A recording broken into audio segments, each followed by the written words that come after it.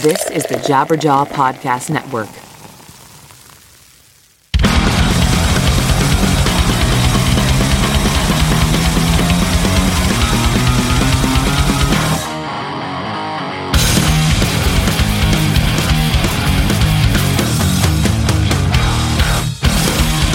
What's up, podcast party people? Hello. Welcome to another episode of Lead Singer Syndrome. I'm your host, Shane Told, as I take you through yet another episode of myself talking to another lead singer about what it's like being a lead singer in the studio, on the road, and everything else that goes along with the job. Today on the show, Mr. Ben Barlow of Neck Deep. You've probably seen the shirts. The fuck Neck Deep shirts or Neck Deep generic pop punk. You know, they really have this self-deprecating thing, which I don't know how much I like it because I actually really like the band. I think the band is awesome. I don't think they're generic at all. So we talk a little bit about that. We talk about this crazy amount of hype that they had, you know, being this new signing to Hopeless Records, how that felt. We talk about a whole bunch of things. We talk about football. We talk about just the whole idea of being a lead singer and the persona you're supposed to have. So this is a really, really interesting podcast. And I really love how you can have a conversation with somebody that's, you know, closer to my age. I'm in my mid-30s. Or you can talk to somebody in their early 20s. And a lot of the same things are going through our heads in different generations and different walks of life and different musical situations. So I really enjoyed this conversation, and I know you will too. Before we jump in, as always, I love for you guys to get in touch with me. If you've got a Snapchat, hit me up on there. I'm pretty active on Snapchat lately. I know it's like really stupid and lame, but man, I think it's just so much fun. And you can post stupid shit and it's gone in 24 hours. Like, who cares? So add me on Snapchat. It's Real Shane Told. Also for the show, we have a Twitter account, which is great to get at me. Just boom, 140 characters. Let me know what you think of the show. If you've got suggestions for future guests, whatever it is, that is at Lead Singer Syn, S-Y-N. We got an Instagram account at Lead Singer Syndrome. And of course, if you want old-fashioned email, it's leadsingersyndrome@gmail.com. And if you're one of the diehard Lead Singer Syndrome listeners, you're probably pissed at me because it's like 11 o'clock in the morning on Monday and I still haven't put the episode out yet. I hear from you guys, man. I've actually had a couple people hit me up on Twitter and be like, Shane, you know it's Monday. You didn't forget, did you? No, I never forget the day of the week. And I do take this show seriously and I try to get the episode out whenever I can. But, you know, I do live a busy life with Silverstein. I just got back from China, Japan, and Macau. I had so much fun, but man, I am so jet lagged. I feel like I've been jet lagged for like 2 months. So thanks for your patience. If you're one of those people that listens to the show like immediately when it gets put up, you guys are awesome. You are what keeps the wheels moving on this thing. And I have some news for you guys specifically. We are going to launch a VIP, whatever, fan club, whatever you want to call it. We're still working on a name. If you got a good name, let me know. I think I got a good one, but I don't want to spill the beans just yet.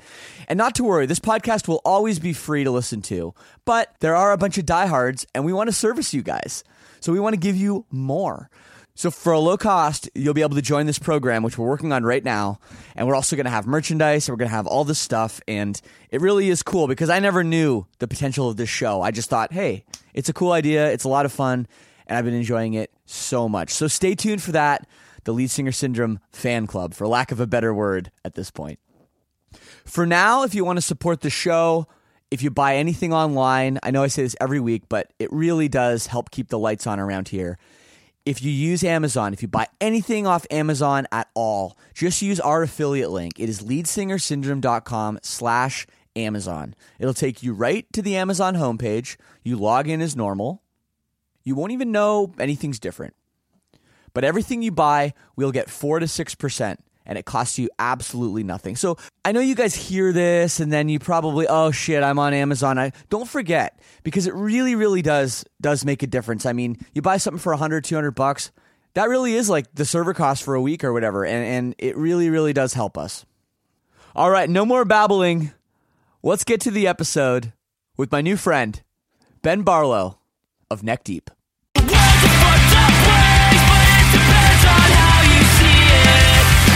is full of change. You follow up and then you feel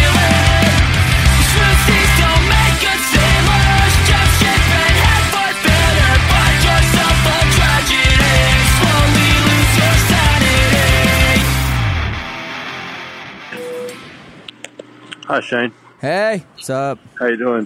Good. Yeah, I got Ben here. Nice.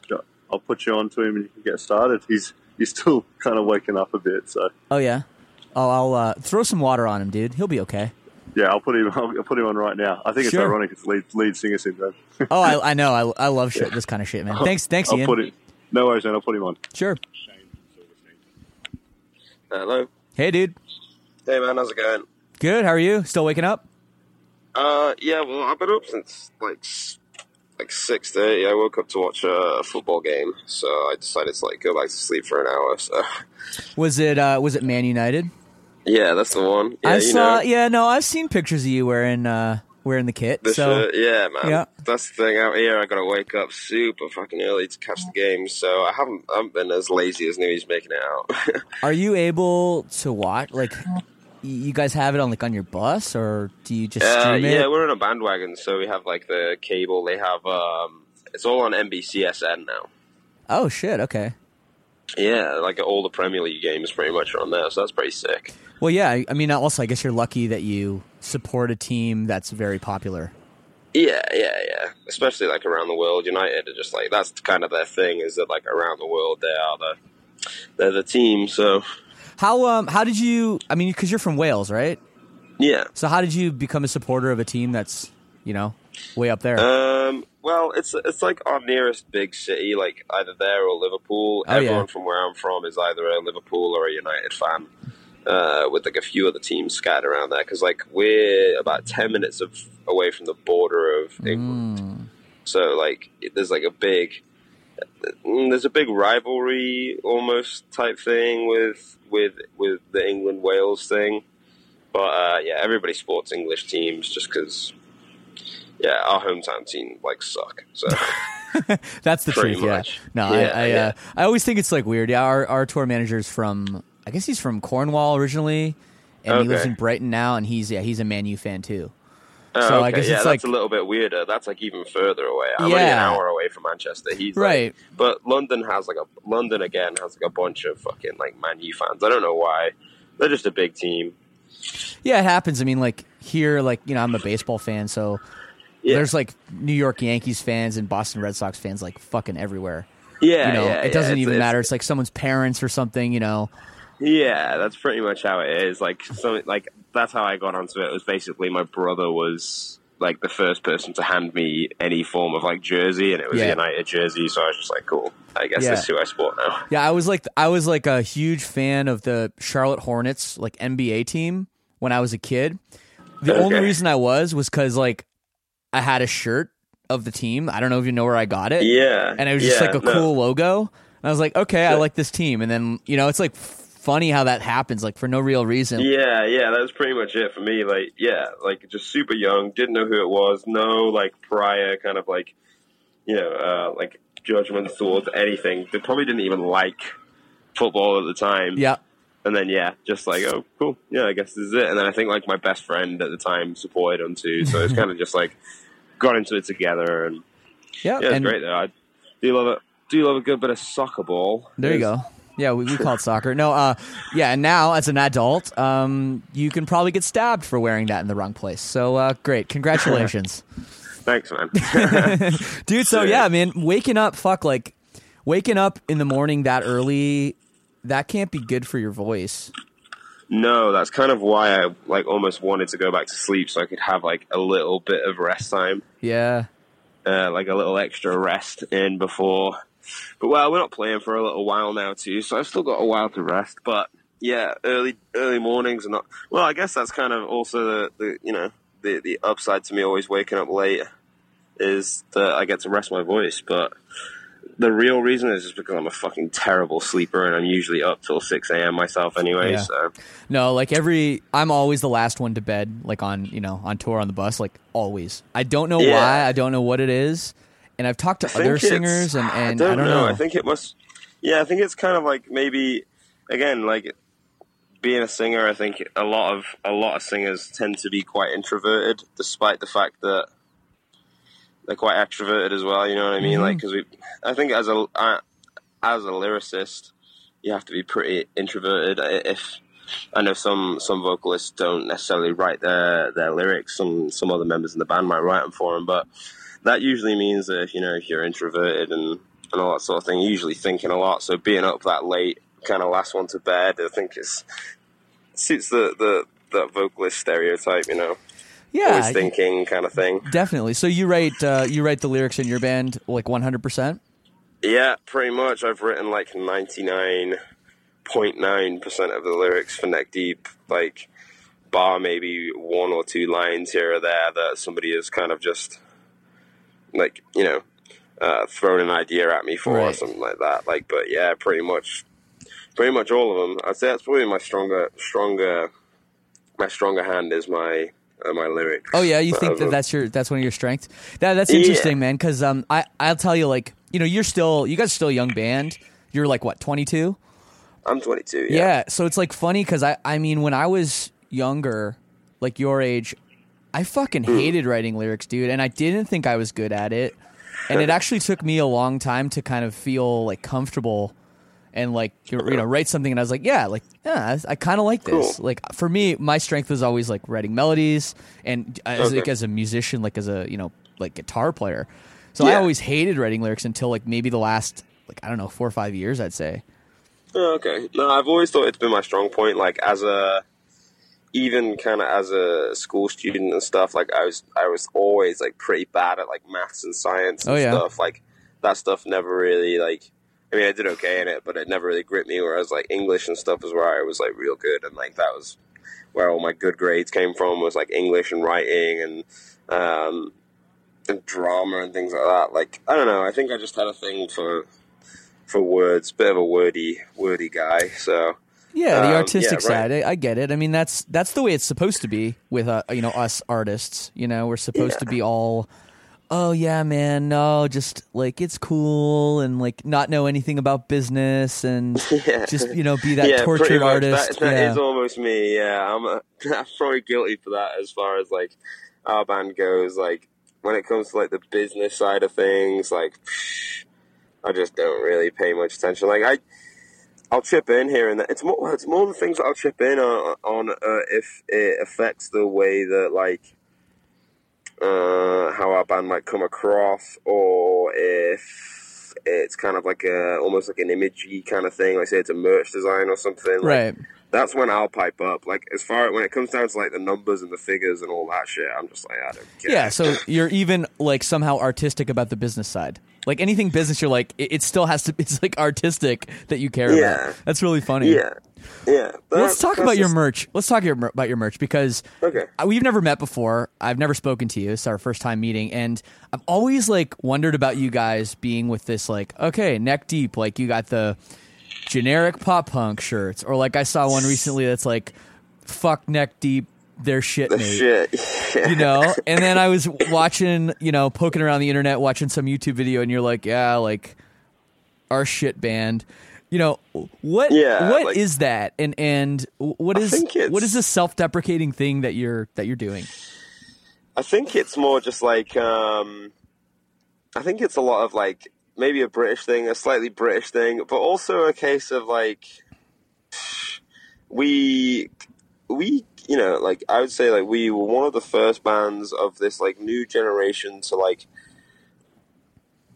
get like a lot of attention really quickly, and I think for that reason a lot of people kind of wrote us off, didn't think we were legit, thought that we were like a bunch of fucking posers or whatever, and it was like, well, no, things are different, and like we have worked our ass off and we're at where we're at, but it was always just kind of a dig at that as well. Like, people always write us off and think that we suck just because we're this new band, or we're this new band that everyone was like this hype band or whatever. So it was kind of like that. It was kind of a little dig at that. Like, if we also kind of say like, yeah, we suck, we're shit, like we don't care, then what can people throw at us? Like nothing really. So yeah, it was more of just, and as well, we're not afraid to like take the piss out of ourselves. We're real. We're not standing here acting like we're the sickest band of all time. Like we're not sitting here acting like we're this crazy, like deep, really meaningful, like we'll really take ourselves seriously kind of band. Like no, we don't take ourselves seriously. We know that like it is just pop punk. It's not the most complex and like right. Intricate music. So whatever, like it's almost part of like the whole like attitude, I guess, that goes along with it is of just like don't take yourself seriously, just whatever, make fun of yourself, it's fine, like, and as well I think it's just a real thing as well, if you can laugh at yourself, other people can kind of connect to you a little bit more, I guess. Maybe they think, oh, right, okay, if they can laugh at themselves, they obviously don't take themselves so seriously, maybe they're a little bit more approachable, maybe they're a bit more down to earth kind of guys. Totally. Well, I also think part of it is you're saying it before someone else has the chance to say it to you first. Do you know what I mean? That's it. Like, Yeah, I think there's probably a course, little bit of a defense mechanism in there too. I don't know if you'll admit to that or not. A little bit, yeah, probably. Like not in like a reactory way, if you know what I mean. Not in like, it's not like we're reacting to things like that, but it's more just a case of like, we're aware of it. So like, haha, said it first, like whatever. Yeah, maybe, yeah. But I also think that part of that probably comes from, like you said, you guys having so much hype so quickly. People being like, who the fuck is this band, Neck Deep? What does that name even mean? People right away just coming out with like, what? Who is this band? I totally understand, where that's coming from. And you guys being so young and having so much success, like, I mean, we're talking about like in the first 6 months of your band. Yeah. Like, putting anything out, you guys are already blowing up. Was that hard for you guys to kind of understand? Did you guys feel like you were deserving of it, or did you feel like you're kind of pulling the wool over people's eyes early on? I'm not sure. Like, it's like, as far as I'm concerned, the only other musical thing that I did was I was just played acoustic and played like shitty local shows and like busked. And then, like, a bunch of the other guys in our band had always been in other bands and had toured Europe and toured the UK, and it always ended up just being shit and always losing a bunch of money. So, like, in that sense, like, I guess, like, we've experienced what it's like to, like, see that shitty side of music. Right. Maybe not to the same extent as, like, some other people get to see it, but, like, that shit side of touring, of, like, playing to fucking nobody and, sleeping in a van and just being completely broke. Like, we've experienced, I personally haven't, but there's guys in our bands that have experienced that. Yeah. And, like,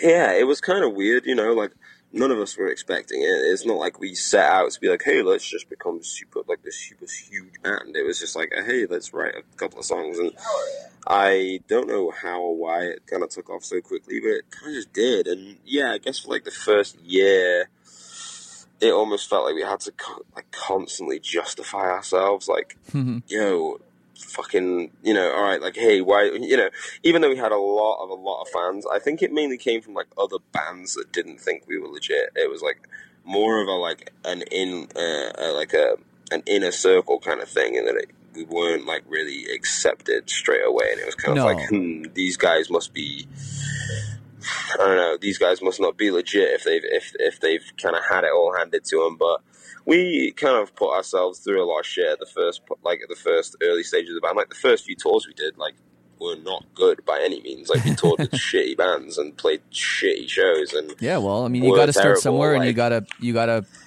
yourself on the map. Get yourself in front of people. We didn't skip that phase. No. Like, we still did the same shit as any other band would. Like, I don't know. I think we just tried to do as best as we could with what we had. Like, we knew that, okay, people are paying attention right now. It's all eyes on us, but it took a bit of time too. I mean, it wasn't overnight success, like, by any means. I remember hearing about you guys because we were on Hopeless Records, and Eric Tobin, who runs the label, him telling me he was, he signed you guys and that you guys were, going to be this huge thing. And I was like, okay, like, and it was like everybody kept saying Neck Deep is going to be huge. Neck Deep is going to be huge. And then it took a little longer, I think, that, than you guys all thought. And it wasn't until, I'd say, really your second album, when people really started to be like, oh, okay, this band is for real. That's what I mean. Like, I think Well, yeah, if you like, I feel like there was probably a lot of pressure on us at that point as well. If you can say, like, but when we were writing that first record, and that first record, in my opinion, is one of it's fine, it's okay, it's a record, you know, like it's okay.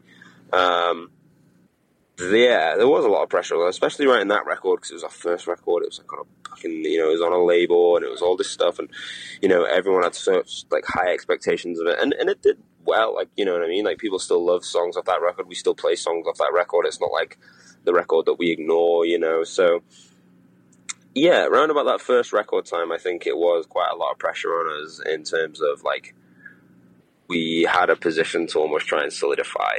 And at that point, we'd only been a band for like a year, and maybe 2 years, and it was not even that long, like a year and a bit, maybe approaching 2 years. And that was a lot to take on, you know. At that point, we'd already toured America a couple of times, and like fucking had like EPs and albums under our belt, and like it was just fucked. Like, it was crazy, and like we had to learn to get good. Like, because that was one thing as well. We fucking sucked live for like the first 2 years of being in a band. Like, we were bad live. Like, I really had to learn how to sing. Like, I had sung to myself in my bedroom, and that was fine. And then going on tour though and singing every night for half an hour straight, especially when you don't know how to sing at first, that was like something I had to get used to. And well, what people don't understand is that when you go, you know, you can sing in your bedroom or your shower or whatever, and there's like kids out there that can sing pretty well, and then they don't realize, like, when you get up there onto a stage and there's a loud ass, you know, guitar, bass, drums right behind you, and you're at like some shitty 150 cap room, the monitors aren't good. You can't hear anything. You know, and I really like, you know, I don't think people understand how difficult it is. Yeah, and you have to like overcompensate like so much for it, and like a lot of the time, I think as well, like I still even do it now a little bit. Like, I think over the last like year, my voice has gotten exponentially better. Like, a bad day for me now would have been like my best day ever a couple of years ago, but like sometimes I do it now, like, because we've been playing like these small like one-off shows recently, just like on an off day. Like, we've got one today, and we've been booking them in like purposely smaller rooms, like no barrier, that kind of thing. And, in those kind of scenarios, you get so into the crowd and trying to put on a show that you almost like let technique slip away a little bit. And I feel like that fucks me up sometimes, especially if it's a show that I'm like super into. I forget like a lot of technique and just like kind of just end up like fucking my voice up. And especially if there's like a part where it's like a little bit of screaming or something, right? Or like some slightly more aggressive parts in it, I'll just let the technique slip and just like, I know as soon as I do it, like, oh fuck, I've ragged my voice a little bit there. No, totally. I mean, take it easy for the rest of the set now. So yeah, well, I mean, you guys were, you know, you won the APMA award for best live band, you know, and yeah, that's kind of fucking. I mean, that's cool. Like, yeah, thanks for giving us best live band. Appreciate it, but like, man, there's better live bands out there. Well, I mean, that's the thing. It's like, I'm not going to say you're not a good live band. You know, I've seen you guys. I think you guys are a good live band for sure. But for you guys to already this short into your career, like most bands, it takes fucking years. Like, I mean, you guys are out with what, Pierce the Veil right now, right? Yeah. That's a live band. And we toured with Pierce the Veil back in like 2007, and like they weren't good then. They were fine. Like, don't get me wrong. They were like Vic can fucking sing, always could. But the way they have their show together now, like, they're incredible. Yeah. You know, and it just takes time. Yeah, like, you know, like, so we've been a band for just over like 5 years now, and sometimes like it takes a band 5 years to even break out and, you know, get people. Sometimes bands are playing music for 5, 6, 7 years before they get any sort of recognition. I mean, that's a long time, but or even maybe 3, 4 years. You know, like, they're playing music for a while, and they're playing shows for a while, and they're writing music for a while. It was like, for us, it was literally like, oh, first EP, sick, get out on tour. Like, you know, it was kind of like thrown in at the deep end. Like, we didn't play a local show but I think that we didn't play a local show for a little while, but I think that benefited us because our local scene kind of needed a kick up the arse. And so it was like, hey, we're not going to play because like the promoters around here suck ass, and yeah, and it sucks dick around here. So it'd be better if we got out and, so yeah, like instantly we were thrown into the deep end though, and it wasn't like we had a lot of practice and a lot of like build up and a lot of like honing our skills. It was just like, there you go, you've got an EP, like, out you go. So crazy. We talk about on this podcast, we say fake it till you make it all the time, and that's a common theme that a lot of bands and a lot of singers have to do, because like you said, you get thrown into the deep end and you have to learn to swim. And I think it's more a case of like, the first year or two is definitely just winging it, completely winging it, just like what the fuck, like, hey, you've never really had any attention on you whatsoever anyway. Like, you are just normal guy facing the crowd, everyday person. Now here's an interview for like this big magazine. This big magazine wants to interview. Like, I've never been interviewed before unless it was for a job. Like, I don't know how to do this. You kind of just have to realize what it is and what it is like that you need to say, and like or like and I don't know. I guess that's kind of another thing that vocalists kind of struggle with, is almost like creating this persona, because I feel like there's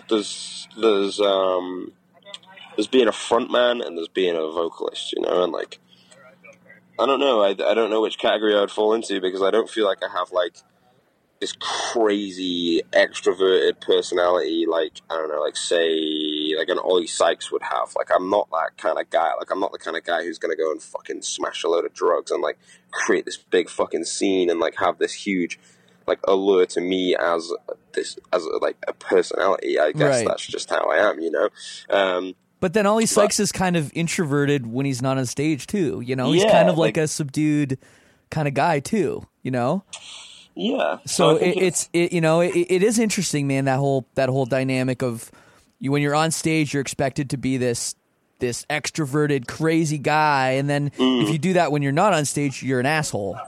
Yeah, pretty much, yeah. And like, it's trying to find that balance between like, I don't know, like, my thing, at least my, like, I don't know, if I had to say it was a thing, was that like, I am a bit of a fucking introvert. Like, I don't go crazy on social media. I don't go like, I don't go asking for a bunch of shit. I don't go like, I do kind of keep myself to myself, and I think maybe that's part of my thing, is maybe just being a little bit mysterious, I guess. Right. Like being the more subdued kind of vocalist guy, like who doesn't want all this attention. But then I don't know if that's to my detriment or not, because everyone expects the front guy, like the front man, to have all of the fucking attention and like to want all of the attention and to control all of the attention. But I don't think that's me. I don't really want to control all the attention. Well, it's really changed, man, like the way that stuff is perceived, like nowadays with, like you said, social media,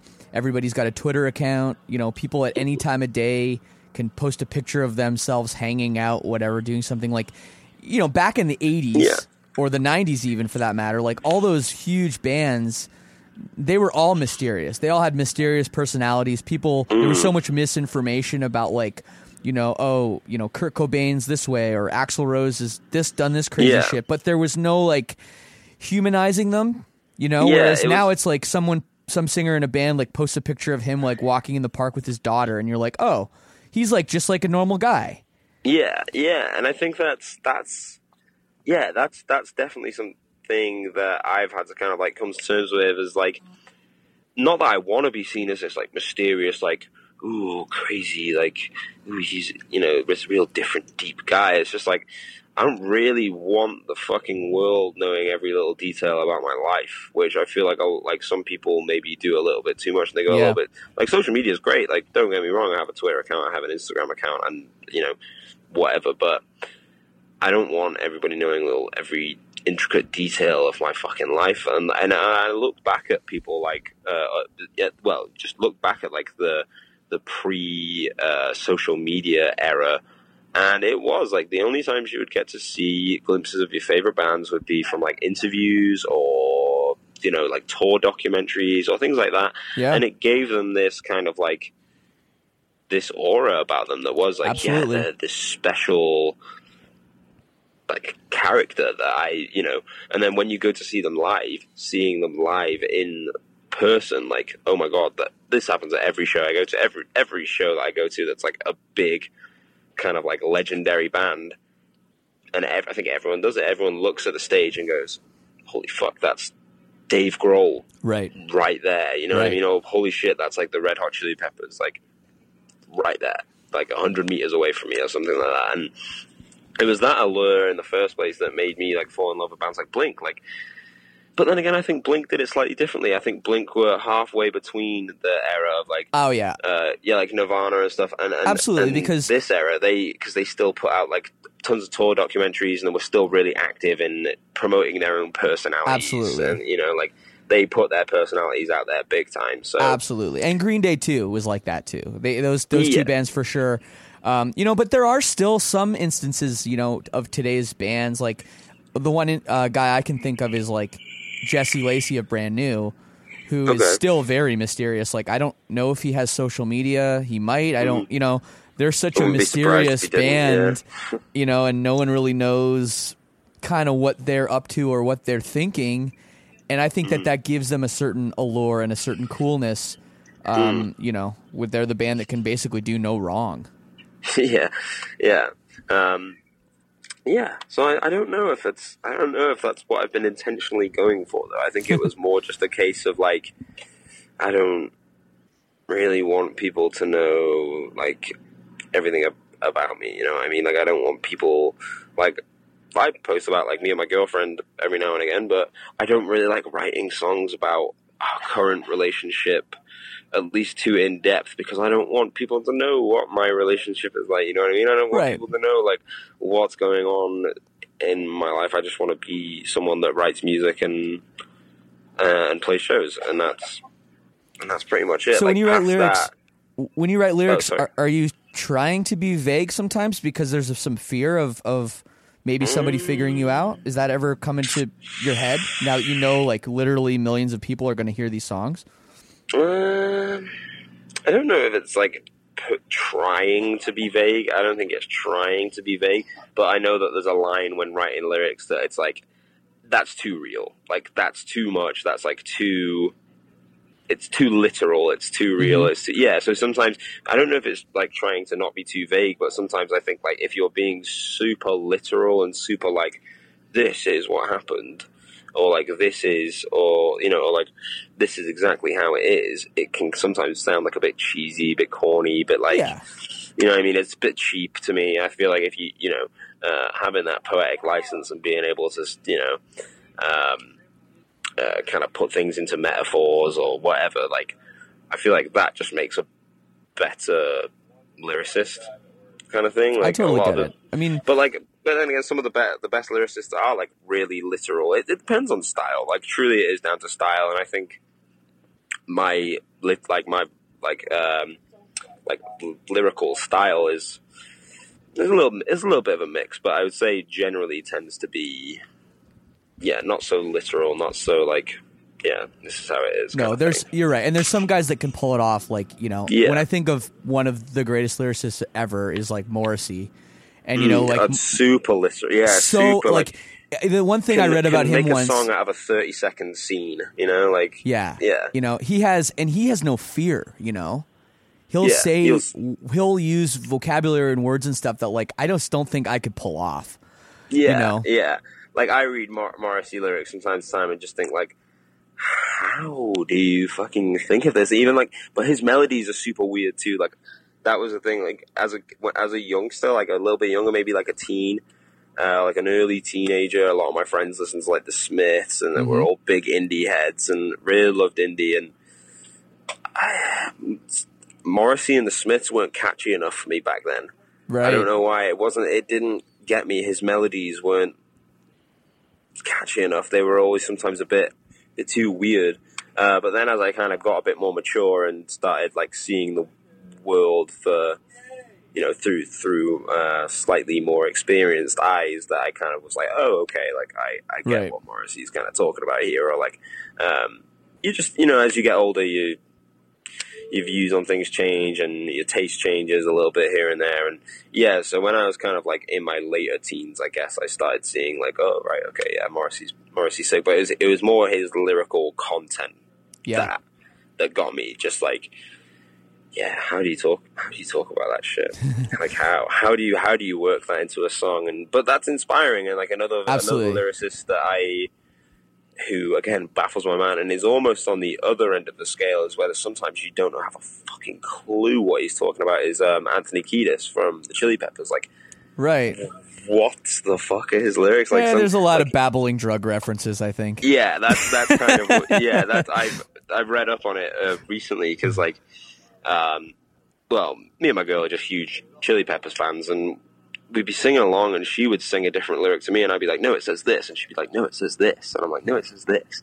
So we'd look up the lyrics and then be like, oh, okay, so it does say that, but what the fuck does this mean? And then, yeah, they tend to just be drug references or songs about his ex-girlfriends mostly. Yeah. But he does it in such a way that is, yeah, like, really almost hard to decode sometimes. Like, well, and the guy's definitely flip-flop going into a bridge is sick. Just yelling flip-flop. Sick. If you can get away with doing that, that's sick. Yeah, well, that guy's seen some shit, so I think that helps. But well, you talk about your early life a little bit. Can we jump back? Because I don't know how much you've done podcasts. Having a nice long format is great to kind of for people to listen to and kind of understand what makes you tick. And so I know you grew up in Wales. Yeah. And I mean, Wales had kind of a crazy music scene back when you were younger. And I'm kind of wondering if you were aware of that music scene and if it inspired you at all, and just how you kind of got into punk rock. Yeah, very, very aware of it. When I was, my roots. I have my older brothers to like fully thank for everything. Like I put it in perspective for a lot of people. Sometimes people try and grill me on my musical knowledge. Yeah, and is this Seb you're talking about? Seb. So I have two brothers. Yep. So Seb is my older brother, but he's only older than me by like 3 years. Yep. And we were always really close. He's like genuinely one of my best friends. But then there's like quite a big age gap between Seb and my older brother, who was like the wise man who would like show me and Seb all this cool music and would be like, hey, listen to Green Day. Hey, I've got green hair and I listen to Bad Religion and I skate. Right. And it's like, it was just this older influence that kind of, who kind of just pointed us in the right direction. So like, he was huge into grunge and punk, and his favorite bands were like Pearl Jam and Bad Religion, and he always had fucking green crazy hair, and he was always skating, and he was always going to shows, and just this huge punk. And like me and my brother I never questioned it. We're always just like, yeah, he's cool. Like, we love our brother. Like, he shows us cool stuff. He takes us skateboarding. Like, he shows us good music. And so, like when people grill me on my musical knowledge, I'm like, let me put it in perspective. I was fucking like 7 years old when Take Off Your Pants and Jacket came off. Most people were like, oh, I was like 16, 17. I was in the peak of my like musical discovery phase. I was like, I was young, dude. Like, so sometimes people try and grill me on that shit, and I'm like, actually, how old? I was in college when that record came out. Oh yeah, that's what I mean. Like, I was way younger. I was way younger, and I was just heavily influenced by my brothers. So yeah. So what was the transition from thinking your brother was cool, skateboarding, to like actually being like, hey, I'm gonna pick up a guitar, I'm gonna like start a band? That was when, this is where Seb becomes an influence to me now, is like when I saw Seb joining bands and shit. That's when I started going, oh, sick, like, band world, you know what I mean? Like, ooh, like going to shows with Seb and like seeing Seb play shows and like seeing how a show goes and like seeing what band practice is like, and like even my first experience of like, I remember when Seb came back from recording like an EP with him, and I was like, what was it? What's recording like? Like, what's that like? You know what I mean? That's when so he was probably about 13, 14, 15-ish, like just teenager. And I was maybe like 11, 12, and then like into my teens. So like that preteen, like in the UK at least, like just starting high school. Yeah. That's when I was kind of like, oh, cool. Like, gonna maybe pick up a guitar, or I'm gonna start going to shows more regularly. And that's when I started making friends who were into the similar sort of music as me. In school, I didn't really have anyone who liked the same sort of music as me. It was just a small town, and everyone was just kind of into like hip hop or like shit chart music, really. So it was me and like a couple of other guys in school who were into Blink, and that was pretty much it, really. All of my musical side of things was shared with my brother and probably mostly his friends, I would say, actually. So I just got sent awesome new wireless earbuds from Raycon. I opened the box, opened up my phone, and literally in less than a minute, I was jamming out to my favorite tunes. What struck me right away was how well these fit, and then how amazing they sound. Definitely more bass than my other wireless headphones. But the biggest game changer is the price. The E25 earbuds they sent me start at half the price of other premium wireless earbuds on the market, have 6 hours of playtime, and really are super comfortable, whether it's music, conference calls, or binging this podcast. And there's no dangling wires or stems to distract other people if you're on a video call.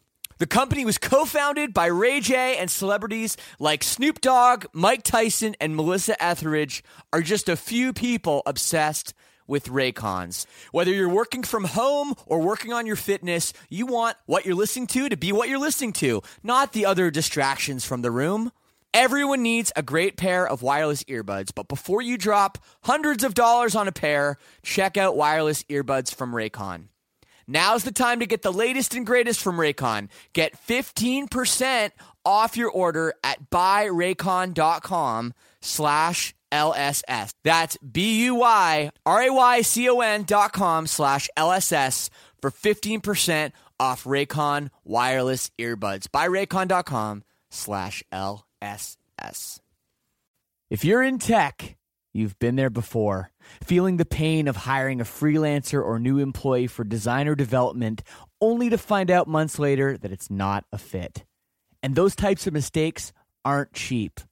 Instead, Mutual Mobile, a digital technology consultancy, uses the process it's developed over the past 10 years, delivering over 600 client projects to ensure your fast and beautiful mobile or web app is finished on time and within budget.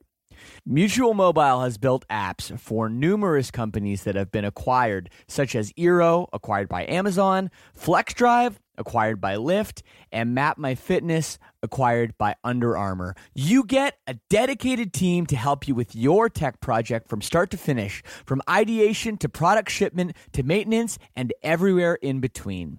Mutual Mobile designs and builds beautiful mobile and web apps that increase the value of your business. If you have design or development needs, schedule a free 30-minute consultation at mutualmobile.link/LSS to get started. That's MUTUALMOBILE.LINK/LSS to get started with your free consultation today.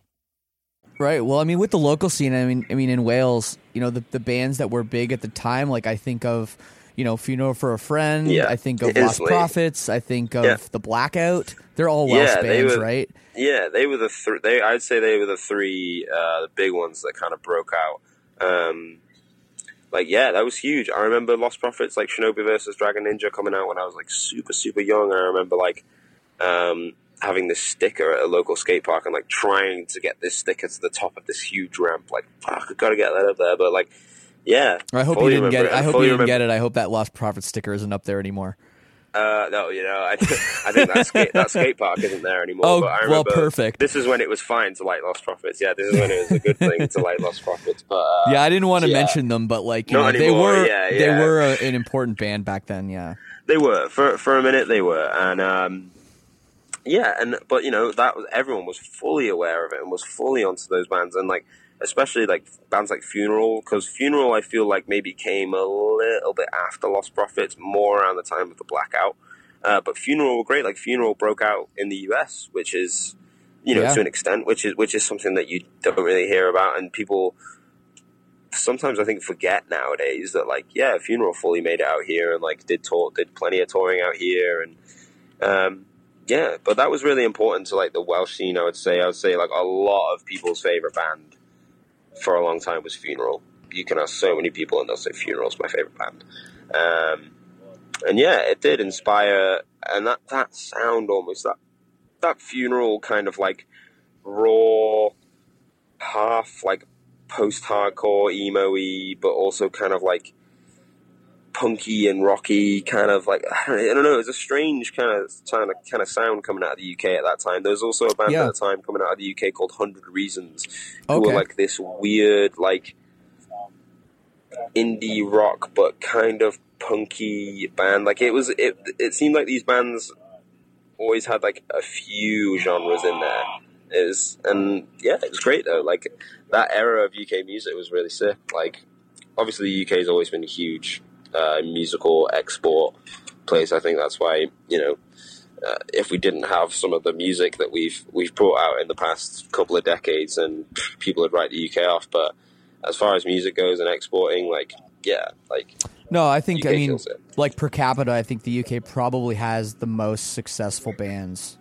I don't know if that's a statistic or not, but I think I read something. How small we are, right? Like, it's crazy, yeah. Right, like, it is it's totally crazy how many good bands come out from how small we are. But yeah, bands like Funeral. I'm trying to think who else would have been like at the time as well. Like, maybe like a little bit after Funeral. After that, I would say like maybe Enter Shikari for a while, and like Bring Me the Horizon. Like, when they were first starting out, they were influential bands. Like, probably almost getting on 10 years now. Like, for about 10 years ago, maybe, they were influential bands because they were the young hype bands of that time, you know. And Shikari had like 2 EPs out or something like that, and they would be selling out venues across the UK.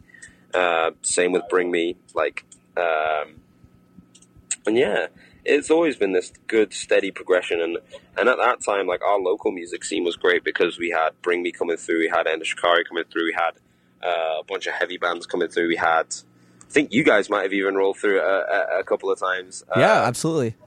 Through Wrexham Central Station. Absolutely, yeah. Oh yeah. Oh fuck, we had a big fest one year that was called Taste of Chaos, and it was like Suicide Silence, Bring Me the Horizon, some obscure like death and grindcore bands. Like, but that was sick, and I think like, for some reason, it died out where we were from for a little bit. Like, I think the promoter started, I think he fell out with the venue he worked at, and like maybe moved on to, I think he started promoting in the town over, and right. Just slowly the music scene started dying. Like, a lot of the bands that were starting just didn't do anything and just didn't want to be bands anymore. Well, that's what you said. You said, you know, that your local scene was shit, and that you didn't really see a need, you know, to be a local band at that time. And you know, nowadays, you said you've played more stuff locally in Wales and stuff, but so that was that kind of the motivation, that and seeing other bands break out overseas and stuff, that you were like, you know, we can do this. Yeah, I think, well, we never thought that we would break out overseas. Like, that was a complete, like, left field, like, had no idea that would happen. But, like, yeah, it was definitely, like, the not playing local shows, I think, was definitely kind of a fuck you to the dying music scene, like, the music scene that had kind of let itself die, like, yeah, almost like well, you know, like, you're not supporting us anymore. Like, if we played local shows, what the fuck, you know, you're gonna probably, I don't know, it'd be shit. They'd probably fuck us over. They'd probably make us play some terrible support slots.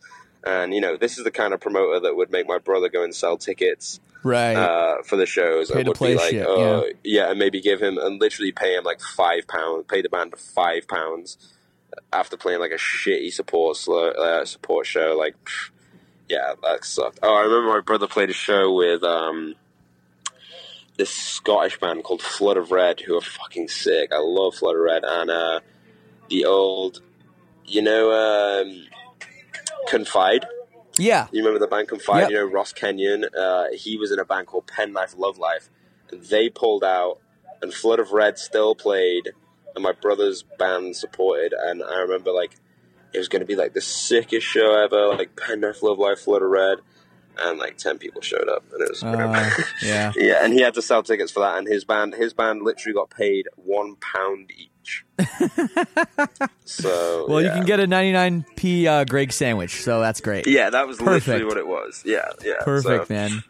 Well, I mean, you guys have obviously come a long way from the local scene days, and you're on tour with Pierce the Veil now. What was kind of struck me about you guys is not only did you guys get this sort of very a lot of hype early on and a lot of success early on, but also kind of a lot of love from sort of some big names. You guys having Mark Hoppus, Chris Carrabba, both doing features. Yeah, the Mark Hoppus thing still fucking blows my mind. And then Jeremy from A Day to Remember producing your record. Like, how did this all come about? And were you guys just going back to the fuck neck deep, their shit mate, kind of thing? Like, were you surprised that these people were really taking you kind of under their wing?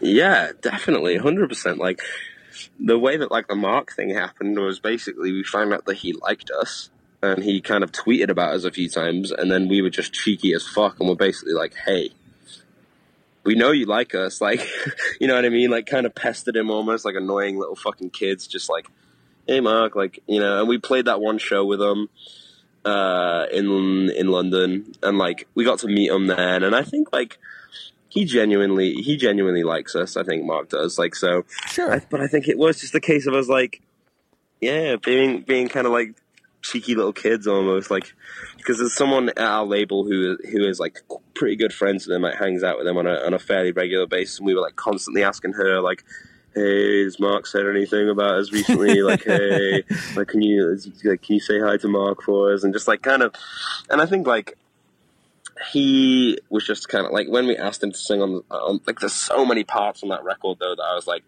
fuck, I can hear Mark's voice on this. It would be perfect. It would just be so perfect. Even though we weren't looking for guest spots, it wasn't we were trying to get people for guest spots, but because it was Mark Hoppus, we were oh god, it would just be perfect. Sure. The whole December having two people on December was actually almost that idea kind of came from label. Right, because you guys have, just so people know that don't know, you had an acoustic version which Chris Carrabba did a feature on, and then a rock version which had Mark Hoppus, right? Yeah. And there's two separate videos, but they kind of lead on to each other, and it's this whole story and shit. Great idea. Worked well. Kind of confusing.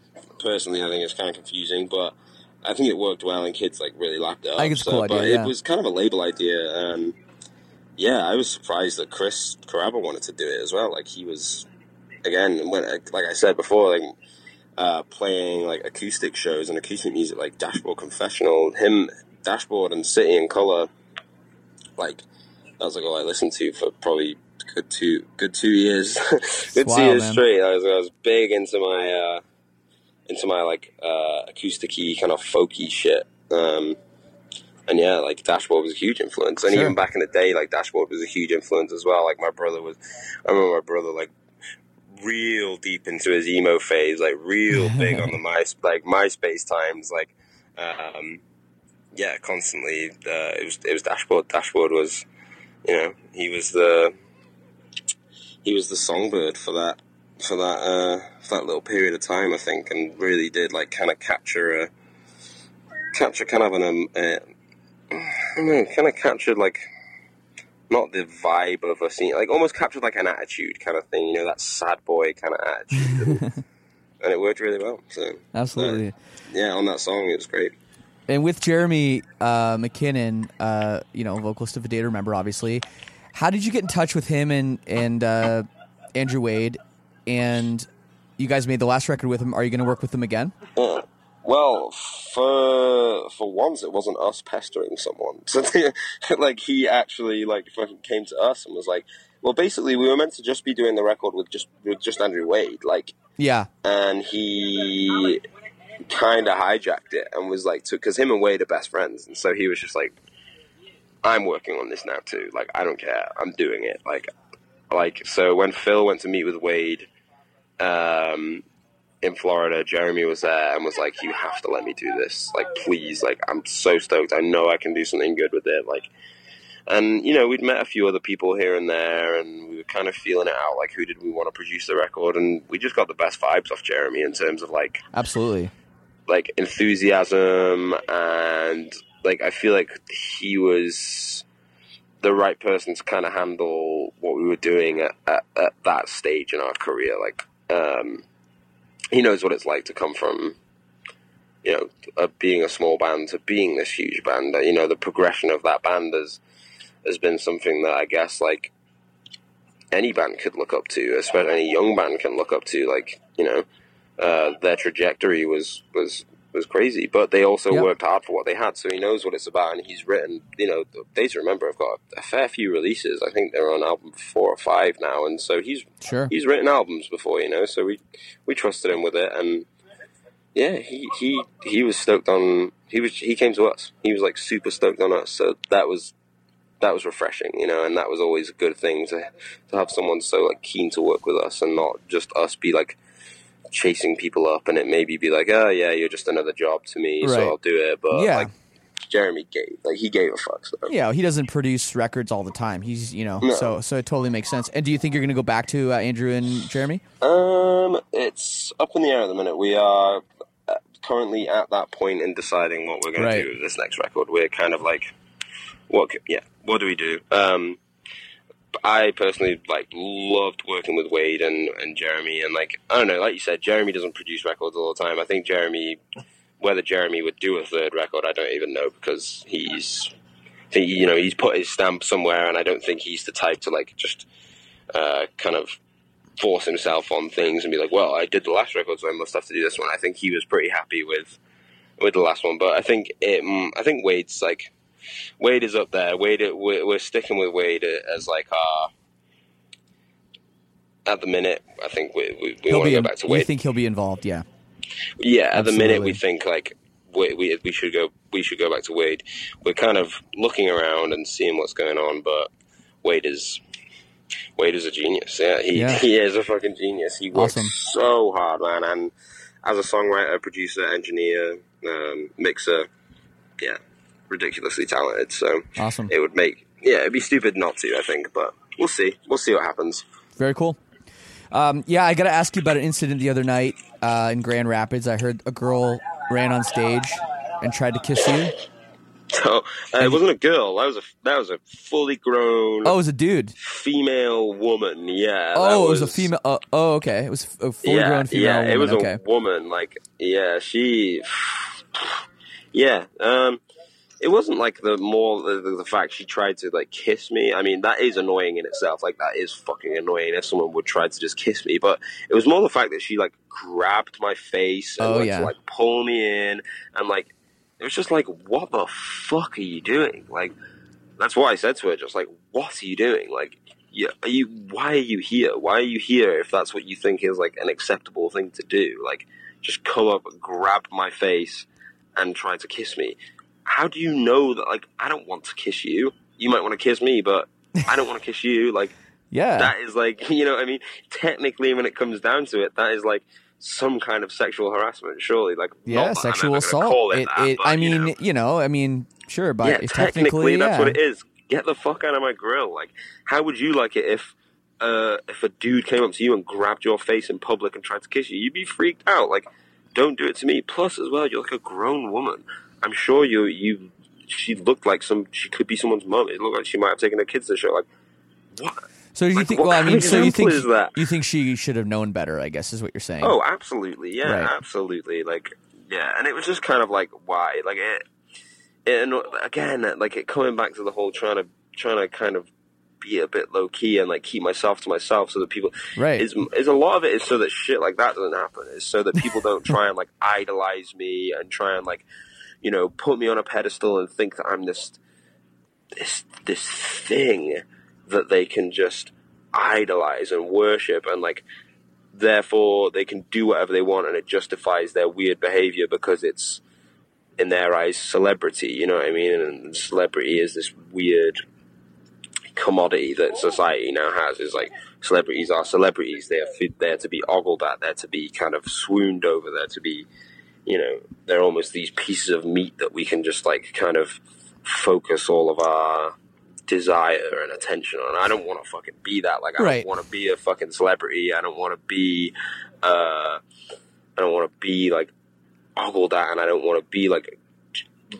I would like to be looked up to for what I do, for the art that I create, and for the words that I put out, for the message that I put across, but not just because of, you know, dude in a band, like, fucking sick, like, so fucking cool, like, fucking, like, when people come up to me and say, like, oh, like, people that I knew, like, people from back home are like, oh, you're famous now. I'm like, no, I'm not. I'm like, I am not famous. Like, please don't tar me with that brush. Like, I don't know. And I'm just trying to escape that. And I think that, like, that shit that happened the other night, I think that's a product of, yeah, that fame almost, like that, like, yeah, being put out there and people kind of putting you on a pedestal. It just, but for some reason it makes people think that they can do whatever they want, and that people are just going to be fine with it. Like, oh, I can go up and kiss that guy, he's going to be fine with it because he's in a band and it must happen to him all the time. Like, well, actually, no, it fucking doesn't happen to me all the time, and I don't like it when you do that, so please fucking don't do it. Like, well, I appreciate that you're honest and that you're saying what you mean, because it's happened to me numerous times over the last, 15 years where girls come up and kiss me on stage, and I always play it off like it's okay, and it's like, oh, it's cute or it's funny. And I don't know why I do that, because I don't feel that way. Like, I feel like that's not cool, and I don't want you to kiss me. But for some reason, it's like this weird performer in me that wants to be cool and doesn't want to make it like a big deal. I respect that you are like, you know what, fuck off. Yeah, I feel like it can be difficult to, especially if it was like, I don't know. I feel like the reason I reacted so much to this one as well, though, is because it was like a woman, and like a grown woman. It's like, you should fucking know better. If it was a girl, I would have just moved my head out of the way and just ignored it and just kind of like carried on.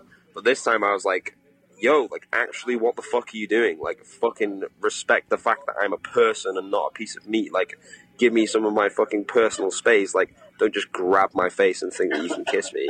Like, if it was like, if it, and I don't think she was a genuine fan either. I think that she was probably just a drunk mom at the show. Like, if it was a genuine fan, I wouldn't want to like piss off a genuine fan. You know what I mean? Like, if they were a genuine fan of the band, I wouldn't want to be like, oh, here I'm just about to embarrass you in front of 500 people. Like, I wouldn't want to do that. But it was like, and I think I've tried to put that out like a bunch though, of just like, hey, please respect the fact that I don't want to be some fucking dumbass cock star celebrity, like, and I think people are starting to respect that now, at least with me. Like, I know that most people wouldn't just assume that they can do that and that I'll think it's cool. Like, I'm not fucking Ronnie Radke. Like, I'm not fucking in Asking Alexandria. Like, I'm not a rock star. Like, please don't assume that I am one, and therefore that I can just take and handle and do whatever the fuck I want. Like, nah. I'm a pretty down to earth guy. Like, I have a girlfriend. I'm from a very small town. Like, I still speak to my family and my friends every day. Like, I'm not fucking doing drugs and getting drunk every night and being a fuckhead. Like, yeah, I just don't want that. I don't know. I don't want that. I feel like that's just the quickest way to burn yourself out. So, well, hey, I agree with you, and it's good that you guys are still young, but you still get it, and that you I think you guys have a long career ahead of you, and many great records. So it's great, dude. It's so good to talk to you. Thanks for taking the time. I know it's morning. I know you got a show. You got a show tonight? Yeah, we're at the Emerson Theater in Indianapolis. Oh boy, that's a shithole. Really good, cool, sick. No, that's a terrible venue, but I'm sure it'll be packed out and it'll be crazy. So yeah, most of them have, which is good. Like, it's good to go back to the roots and do these shows. So absolutely, except when there's no barricade and women can just come slurp Apart you. From that, yeah. If you're an elder woman or a slightly older woman listening to the podcast, just because there isn't a barrier doesn't mean that you can get up on stage and kiss somebody 10 years younger than you. Well, okay. So you're not into the older women, I guess. Not all the women like that, no. Oh, dude. Well, hey, man, thank you again so much. Yeah, anything else to add? Anything else you want to plug?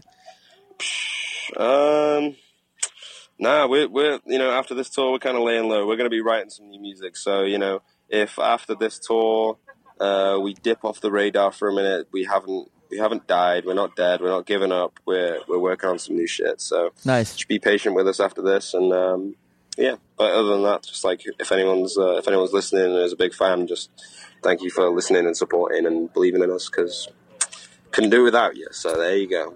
Hell yeah. Well, you're a very sweet guy. One last thing before I let you go. We always play music on this show, so I'd love to play a Neck Deep song. Okay. What one should we play for the people? One of my personal favorites off the record, and one that I've really been enjoying playing live recently, is "I Hope This Comes Back to Haunt You." And what's this song about? The song is about it's got a dynamic to the song. It starts off like real slow. It's quite a builder, It starts off just one single guitar, just this little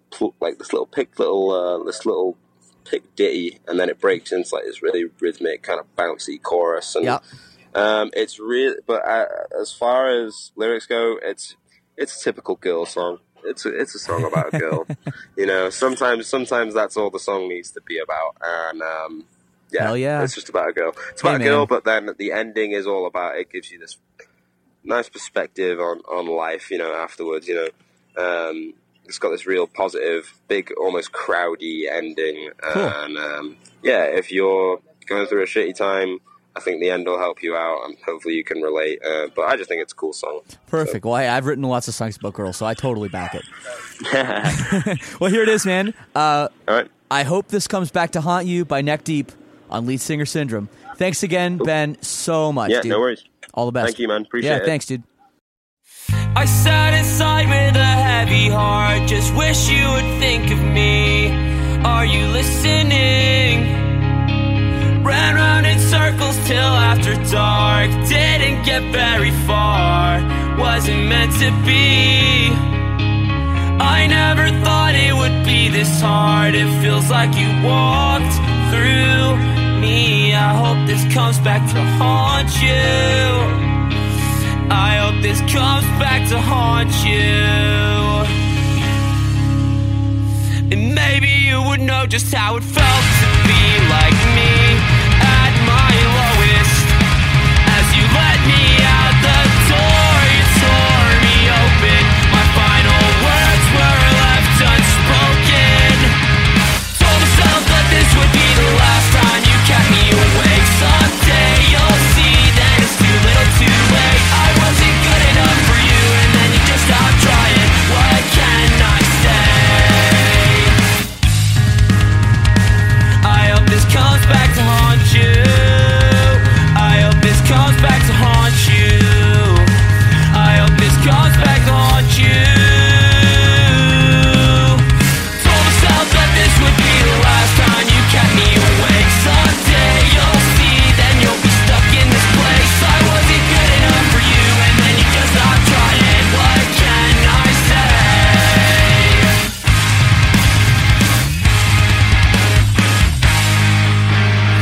And every day that's passing is surely mine to see.